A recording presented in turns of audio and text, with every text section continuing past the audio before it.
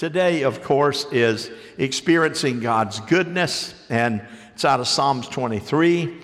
And the Bible says, the Lord is my shepherd, I have everything that I need. Or it says, I shall not want.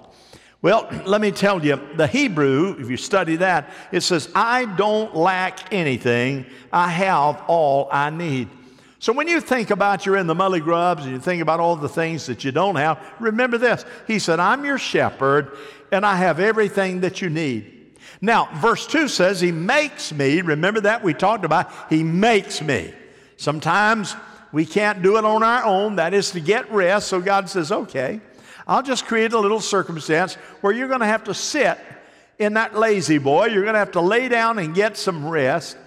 He makes me lie down in green pastures, and he leads me beside still waters. I'll tell you what that means.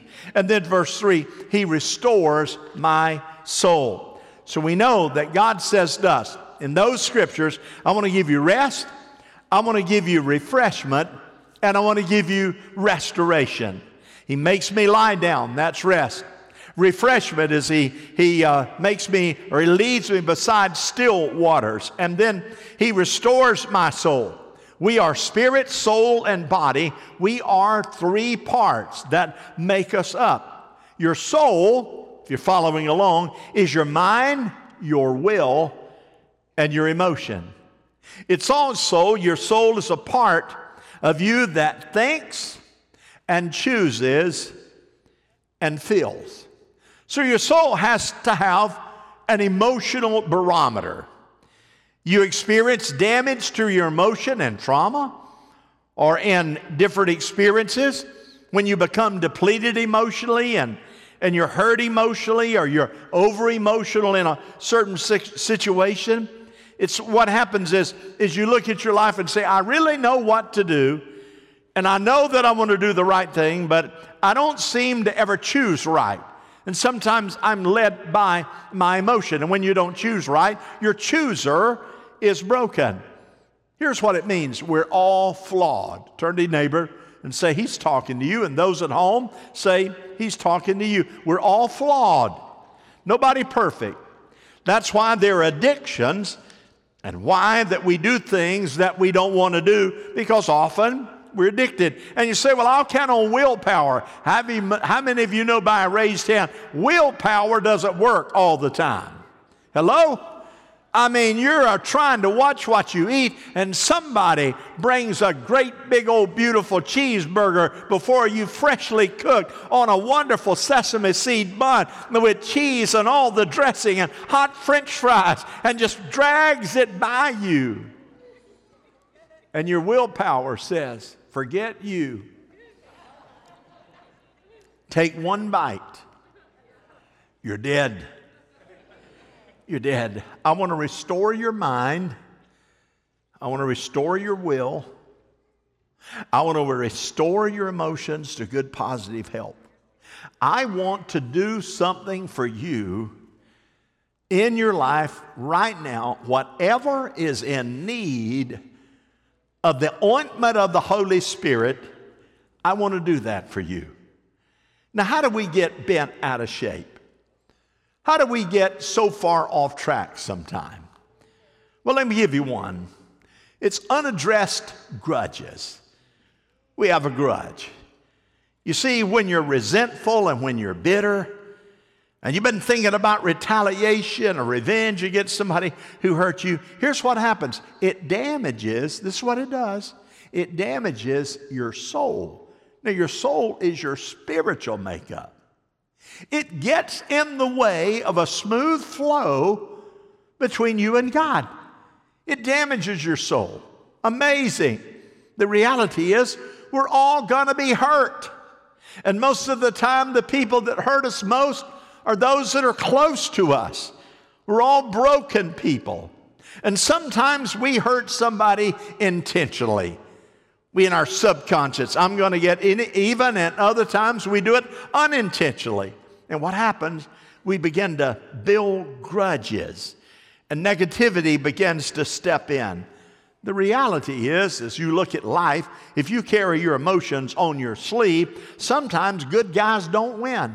Sometimes you don't get the promotion. Sometimes you're the one that gets cut. Sometimes you get the pay reduction. Sometimes it's you that's overlooked. And other times it's the bad guy that doesn't tithe, doesn't go to church, that gets the position, gets the increase, and gets the pat on the back. Why? Because it means that this world is broken, filled with injustice. It's a world of racism, prejudice, unfairness, all those things. The world is broken. And if you expect to build your life in a perfect world, it is not going to happen. But you can build it on this. You know that God is your shepherd. Jesus is your shepherd. He's the good shepherd. And he says, hey, don't worry about it. I've got everything that you need. Everything. Everything. So God says, I desire to restore your soul. And then he says to us, hey, when you're building grudges, here's what you need to do. Let it go. Would you say that after me? Let it go. Let it go. Just let it go. You feel better already just saying it. Job chapter 5, verse 2, to worry yourself to death with resentment would be foolish, senseless thing to do. But he goes on, and this is what he says. You're only hurting yourself with anger when you built that resentment and got that grudge. He said, your will, your soul knows what to do to forgive, because resentment is worthless. It's worthless.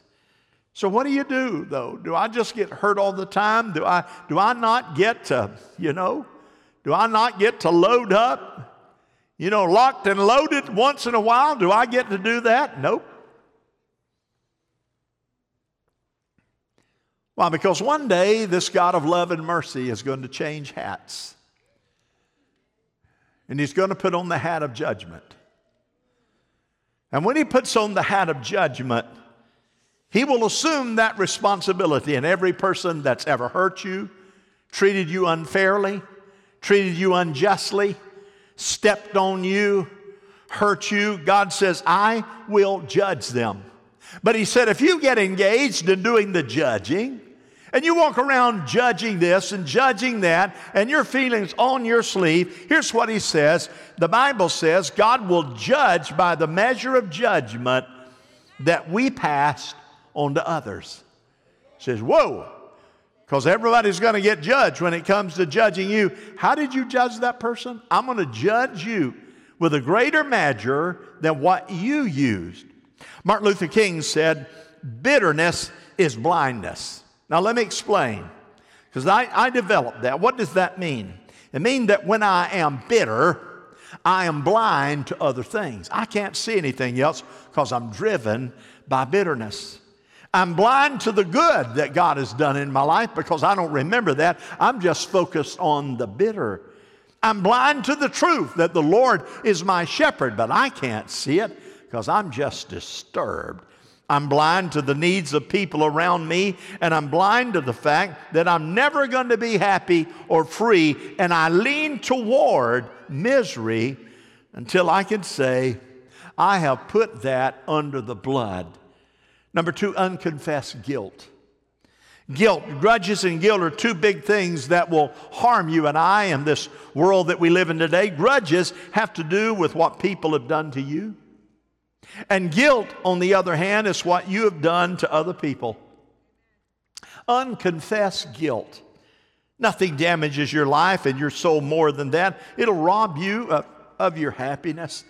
Many people have this misconception that God wants us to walk around guilty all the time. That's not what God desires. God loves to say, I will forgive your guilt. I'll forgive your sin. You don't have to have that.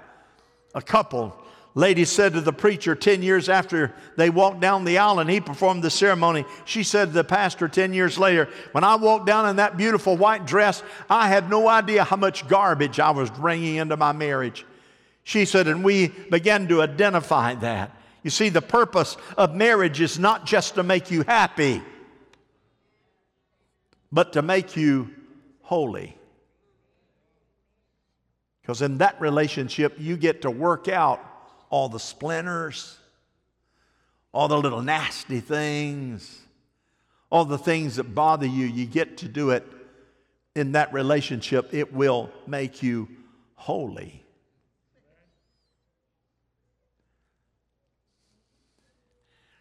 Psalm 38, my guilt has overwhelmed me like a burden too heavy to bear. I'm bowed down and I'm brought low, and all day long I go about mourning. A couple problems with guilt. It happens when we know we're not doing right. How many know when you're not doing right? May I see your hand? How many know you're not doing right? We know that. Proverbs 20 says the Lord forgave us, or the Lord gave us a mind and a conscience we can't hide from ourselves. We can try to deny guilt. We pretend that it doesn't exist. And denial is a thing that'll keep you stuck in the guilt. We try to bury it, but it resurrects on opportune times. We can minimize it and say everybody does it. We can rationalize it. To rationalize means you yourself tell rational lies. I rationalize it. Well, you know what? Everybody's kind of engaged in it. Rationalization doesn't work. And then compromising. Well, I want you to know I used to feel guilty. I don't feel guilty anymore because the standard is lower and it's no longer a sin. So I just compromise it away. Well, and the sin still exists. Or we say, I want to blame somebody else. Because of my grudge, because of my bitterness, because of all of that, I'm going to blame other people. And you can blame them. You see, until you decide to look yourself in the mirror and say, hey, it's me, oh Lord, standing in the need of prayer. I've made mistakes. I've done wrong. And Lord, I'm asking you, put it under the blood. I want to apologize. I want to apologize and believe God for trust. Let me tell you what that means. In any relationship, a marriage, when someone says, I want to apologize and rebuild trust, and the partner who won't let them off the hook reminds them of what they did, and that kills the marriage one comment at a time. Blame doesn't work. You spell blame at Eagle Lake Elementary, where I was raised, B-L-A-M-E.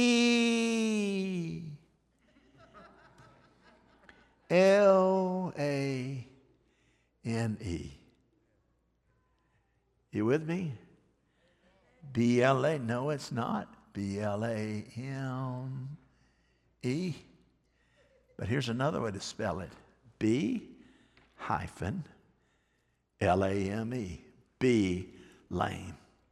Here's what it says. When you blame everybody else, you are lame. You will never get full stride. You will never have smooth action. You'll never be able to rise above it, because every time you turn around, you know what you need to do according to this book? I'm sorry, I blew it, I made a mistake. God, I'm looking to you, forgive me, because you are the good shepherd. And God said, it's forgiven. And then we know there is unprocessed grief. Grief. All of us have grief because we experience losses. Grief in the loss of a business, grief in the loss of a loved one, grief, the loss of a job. You know, there's no loss without pain, and there's no pain without grief, because grief is a good thing. Guilt is bad, grudges are bad, but grief is good. And it happens when we transition through life. It happens when we go through those. We learn to deal in stages with our grief. Psalm 31 says, Lord, have mercy, because I am in misery. My eyes are weak from so much crying, and my whole being is tired from grief. But I remembered the Lord is my shepherd, and you have everything that I need. So God, I will manage through my grief until it becomes healthy grief, that I can say, God, I'm feeling that touch of difficulty and disappointment and loneliness. But I know this. You have everything that I need. Amen? What does Jesus do? He turns your hurt into holiness. In other words, God brings good out of your bad, and He brings good out of evil. He does that. Something bad happens, look out. 8:28 of Romans, we know that in all things, God works for the good of those, here it is, who love Him. Now don't misread it. That is a promise, but it's not to every person. It's not to the person who pays no attention to God, who uses God like a crutch, who leans on God only when they need to. who uses God and takes him for granted. God said, that's not to you. He said, all things will work together for you if you are in love with me. That is the catch right there. You see, there are many bad things that are happening. And a lot of bad things happen because of our own stupidity of decisions. But God is always looking out for us and saying, have hope. Hope is based on certainty. Optimism is based on wishful thinking. There is hope and certainty in our future. So here's something else I want to challenge you to remember. God can take the bad things that people have done to you and use them for your good. You believe that? Let me say it again. God can take the bad things that people have done to you and use them for your good. You will miss that if you react with a behavior that is not becoming of a follower of Christ. Number two, God will take even your own sins and bring good out of them. You ever seen that happen? You were in trouble, you knew you were doing wrong, but what did God do? God said, I'll take your sin and I will turn it around and bring something good. I'll take your mistakes and bring good. I'll take your difficulties and your weaknesses, your damaged will, your fried emotions, and I'll turn it around. Why? How does he do that? Romans 8:29, after 28, God knew his purpose from the very beginning, and he planned in advance that all of us in God's family would be like Jesus, his own son. What does he want us to be? Not God, but godly. He said, I want you to spend eternity for me. So what's God doing with all these things? He is more interested in your character than he is in your comfort. So when it's awry and you don't understand, and you feel ill-treated, you feel betrayed, you feel stepped on, give God a chance to take that, to turn it into something good. And God never promised to any of us that we're going to never have any challenges or difficulties, that we're not going to be confronted with grudge, we're not going to be confronted with grief, we're not going to be confronted with bitterness. All of those things are going to happen. Paul writes 8:29. All of those things make you to be fashioned after the character of God. What does that look like? It's in Galatians 5:23. The fruit of the Spirit, called love, joy, peace, patience, kindness, goodness, gentleness, faithfulness, self-control. Did I say patience? Patience. What's God said? I want to take you, and whatever happens to you, by whatever means that it happens, whatever loss that might happen, whatever door that opens that give you the opportunity to rant and rave, however you might be hurt, etc., God said, if you'll pay attention, my goal is to take that and to turn it into something good that will benefit you if you listen carefully. So here's what he says. Romans 8:29, God knew his purpose from the very beginning, and he planned in advance that all of God's family would become like Jesus, his son. Now, God's son is the firstborn of restored humanity. We see the intended shape of our lives in him, and he will have many brothers and sisters in God's eternal family. So he says, stop complaining, stop murmuring, start just crying, stop giving it fuel. It's making you bitter. Let God make it better. Joseph was sold by his brothers, told his dad he's dead as a hammer, torn to shreds by animals. Here's his little old coat that we despise. It's got blood on it. Daddy, but Joseph is no more. He's a vapor. He's gone. Well, guess what? Joseph had the perfect opportunity to say, I've been done in. I've been slapped around. I've been lied about. I've been sold. And of course, he goes to Potiphar's household. His wife tries to take him on, and Joseph said, get away from me. And they go through that process, and years and years and years and years, Joseph could never deny the fact that his brothers just didn't like him. He couldn't deny the fact that he was in slavery. He couldn't deny the fact that he was in Pharaoh's household. But listen, God's been where the slaves are. God's been where the imprisoned are. God's been where the emotional damaged are. God's been and still exists in whatever area you have need of. God is there. And Joseph leaned on the Lord. So when beginning, he had a voice that came from the Lord, and God said, the famine is coming. Joseph, here's what you're going to need to tell Pharaoh when he asks, and you're going to make a way where there is no way because you have been obedient. And so, in fact, when the famine hit, Joseph has said, we need to get prepared for it. Pharaoh and his household was prepared for it, and eventually his brothers. Oh, I love it when God takes those that have done you wrong and brings them back. We need some food, sir. We need some food. We need help. Joseph wept. And he said, you intended to hurt me, you bunch of buzzards. He didn't say that. You intended to harm me, but my shepherd, God, intended it for good, to accomplish what is now being done, to save many, many lives. Who are you? I'm Joseph, the one you thought wasn't worth living. Friend, that's the kind of people we need to be in these days.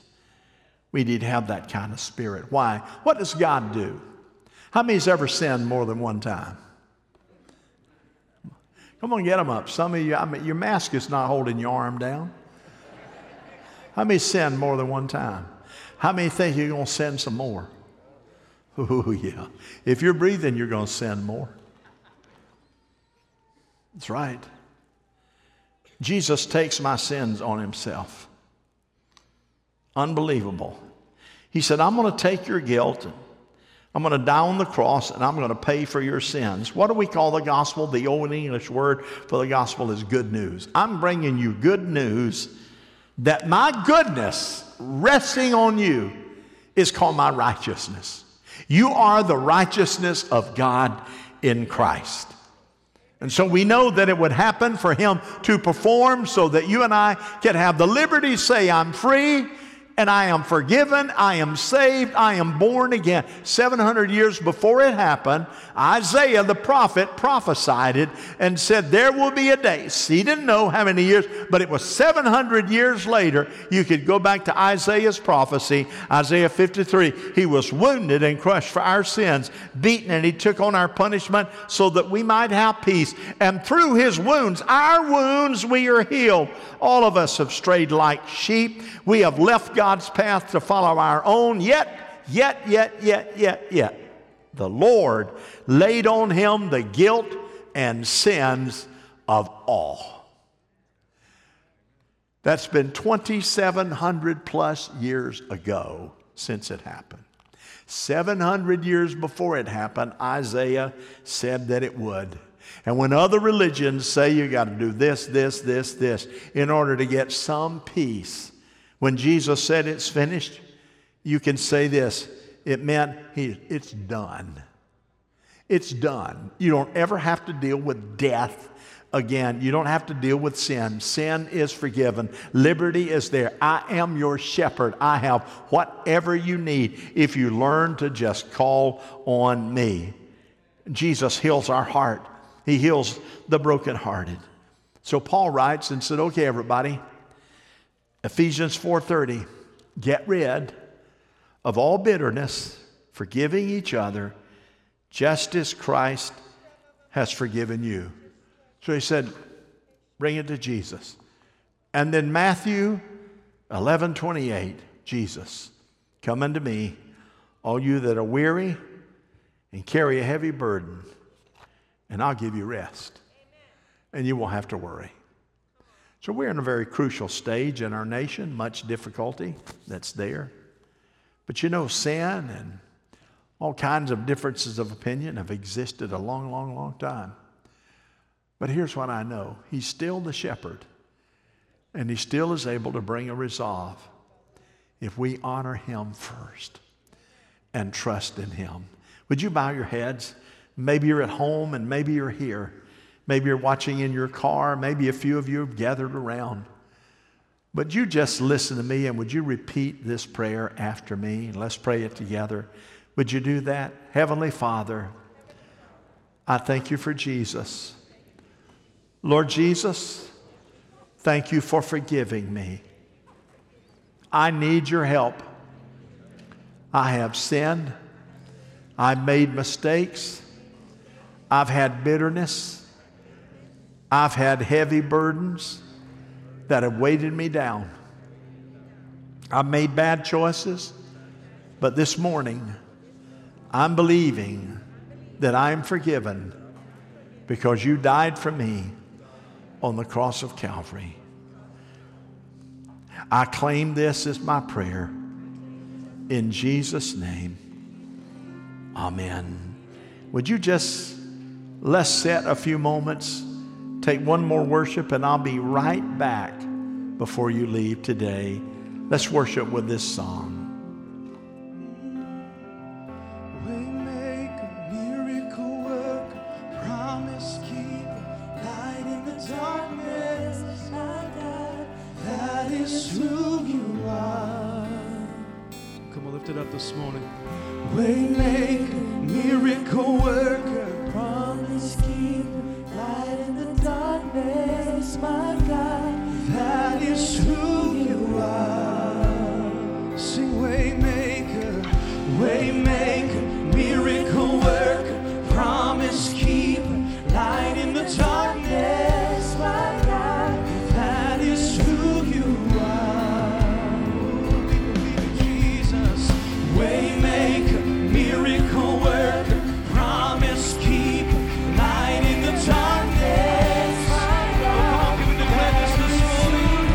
'Cause even when I don't see it, you're working. Even when I don't see it, you're working. Even when I don't feel it, you're working. You never stop working. God, you're still on the throne. You never stop working. Even when I don't see it, you're working. Even when I don't feel it, you're working. With some authority this morning, God, you're still on the throne right now. Come on.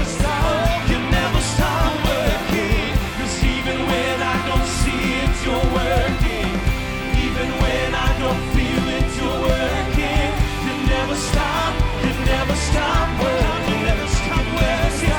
You never stop working. Even when I don't see it, you're working. Even when I don't feel it, you're working. You never stop working. Just one more time, raise it. He's a waymaker. Stop working. Waymaker, miracle worker, promise keeper, light in the darkness, my God, that is who you are. That's the God we serve this morning. Waymaker, miracle worker, promise keeper, light in the darkness, my God, that is who you are. Now if you believe it, why don't you put your hands together for him this morning? Hallelujah. Amen. You might be seated for just a few more minutes, and thank you for pulling the house lights up. You know, we have been doing a lot of praying over the challenges that we see in our world today, and the challenges as it relates to COVID-19, and that created a huge vacuum, and then of the difficulties that we're facing with the crisis and racial injustice and those kind of things. I met with a private conversation with the chief of police this week, and also had a private conversation with Sheriff Judd quite a while this week, and talked to quite a few people in different parts of the nation on what's going on in their community, in their city. I can tell you this, I believe this, that Jesus Christ is the answer to every problem facing the world today. He is. Now that being said, I think there are strategies that need to be developed that causes us to do better than what we have done in the past. How you feel about that? Yeah. Abraham Lincoln said, I don't like that man. I must get to know him better. Dietrich Bonhoeffer said, we must learn to regard people less in the light of what they do or admit to do, and more in the light of what they've suffered. Sarah Dessen said, accepting all the good and bad about someone is a great thing to aspire to. The hard part is actually doing it. Tennessee Williams said, I think that hate is a feeling that can only exist where there is no understanding. The Apostle Paul said in Colossians 3, whatever you do in word or deed, do it in the name of the Lord Jesus, giving thanks to God the Father through him.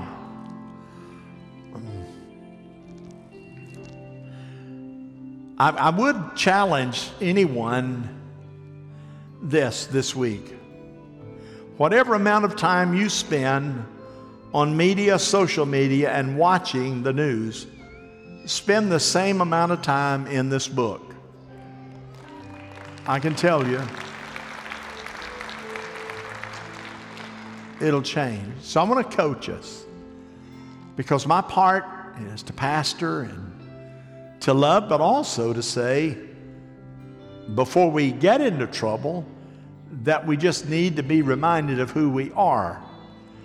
I am a born-again believer, saved by the blood of Jesus Christ. I am to love all men, regardless of race, color, creed, whether they're my enemies or not. I am to love them. As a pastor, my job is to coach these wonderful groups that are here, our sheep, this congregation, and say, let me help you. When I notice Facebook and social media and other things, whatever you say on social media, you see, social media is and can be abused. If you're a Christian, I don't care who you are, it's easy to rant and to rave. It's easy to throw your opinion out there because that's just the way it is. It's easy to do all those things. But you know what? Whatever you do, do it in word or deed. Do it as unto the Lord. Pray over something before you post it. Because you see, the reality is you could hurt someone that you don't even know. You could hurt someone that, is challenged and you can't figure out why. You can bring grief to someone who's a fellow believer, who would like to hear your voice of encouragement and praise, as opposed to a voice that seems to condemn and brings judgment. So on those posts, when you post them, you have a perfect right. Post whatever you want to, I guess, but not as a Christian, and not as a believer and follower of Jesus Christ. We have accountability to God, and if you're a part of Victory Church, you have accountability to your brothers and sisters right here. Do you realize how many times I get called on to make statements? How many times I get called on for this radio quote or this television quote? Do you realize how many times? Do you know how many times that I'd like to just say, well, buddy, this is my opportunity. I'm going to let it rip. But once you say it and it's out, you can't take it back. And I'm just determined, if it doesn't heal, it doesn't cause us to reconcile, it doesn't cause us to exalt the name of the Lord Jesus Christ, I'm going to be very careful about what I say and do, because I'm accountable to you. Well, I like my preacher to tell it like it is. Come on and go to church here. You'll find out that's what this preacher does. But this pulpit will never be used for someone's personal agenda in a political arena. This pulpit is used to preach the gospel of Jesus Christ. That's it. I want everybody I know to give their heart to Jesus Christ. I prayed. God, help us. So I'm asking you to be careful. I'm asking you to be careful to get to know, and don't formulate your opinion by what you hear on the news. Just don't do that. Paul writes in Philippians 4, finally, brothers, whatever is true, noble, right, pure, whatever's lovely, admirable, if anything is excellent or praiseworthy, think about these things. And then he says, be kind in Ephesians 4. Be kind and compassionate to one another, forgiving each other just as Christ, God, has forgiven to you. And then Matthew 7, Jesus is on it here. Don't you judge. You too will be judged, for in the same way you judge others, you'll be judged, and with the same measure you use, it will be measured to you. Well, why do you look at the speck of sawdust in your brother's eye and pay no attention to the plank in your own eye? And how can you say to your brother, let me take the speck out of your eye, when all the time there's a 2x4 in your own eye? You hypocrite. First take the plank out of your own eye, and then you'll see clearly to remove the speck from your brother's eye. You want to know what our platform is? Simple. Victory Church's platform is to know Christ and make Him known. So, that old phrase that we hear, don't ever judge somebody until you walked a mile or whatever in their shoes. I admit to you, I have a lot to learn. I have a lot that I need to get to know. I don't understand. I'm learning. For example, learning when I see a homeless person at a junction to say, I don't know what got them there. Rather than saying, why don't you get out of there and go get you a job and get cleaned up down at Lighthouse, the Salvation Army. There are plenty of jobs out there. Go do something. I don't know how they got there. But here's what I'm going to do. I'm going to do everything that I can as a follower of Jesus Christ to make a path whereby wherever they're at, they can make a path to Jesus Christ. And that's what we are supposed to do. So I'm asking you to pray, and then before you post or say, and you join with a crowd, you take it to Jesus. Lord, here's what I think I'm about to say when I'm about to post. But I want to take it to you in prayer. And then, Lord, if you give me permission to post it, I'm going to post it. Until then, whatever you post, whatever's good, of good report, post that and see what God will do. For we believe that that day will come. Well, what do you think about the present circumstances right now, Pastor? I think it's difficult. I think people are not praying. Well, I want my church to speak up. I just did. But then after that, we are developing a strategy of saying, what can we do better to love on everybody, to understand all the different races that we have here in Victory Church, to understand what that means. And with the grace of God, we're going to do just that. So I love you. I just hope you'll take this. Hope you love me. If you don't, I've got the number to Mayflower, and hope the rapture comes first. Would you stand? Father, we thank you now. Bless, minister. We'll be back Wednesday night. We'll be back next Sunday. You help us, Lord, minister, meet every single need, and we'll praise you for it. And everybody said, amen. I would tell you to hug next. I can't do it. Just leave. God bless.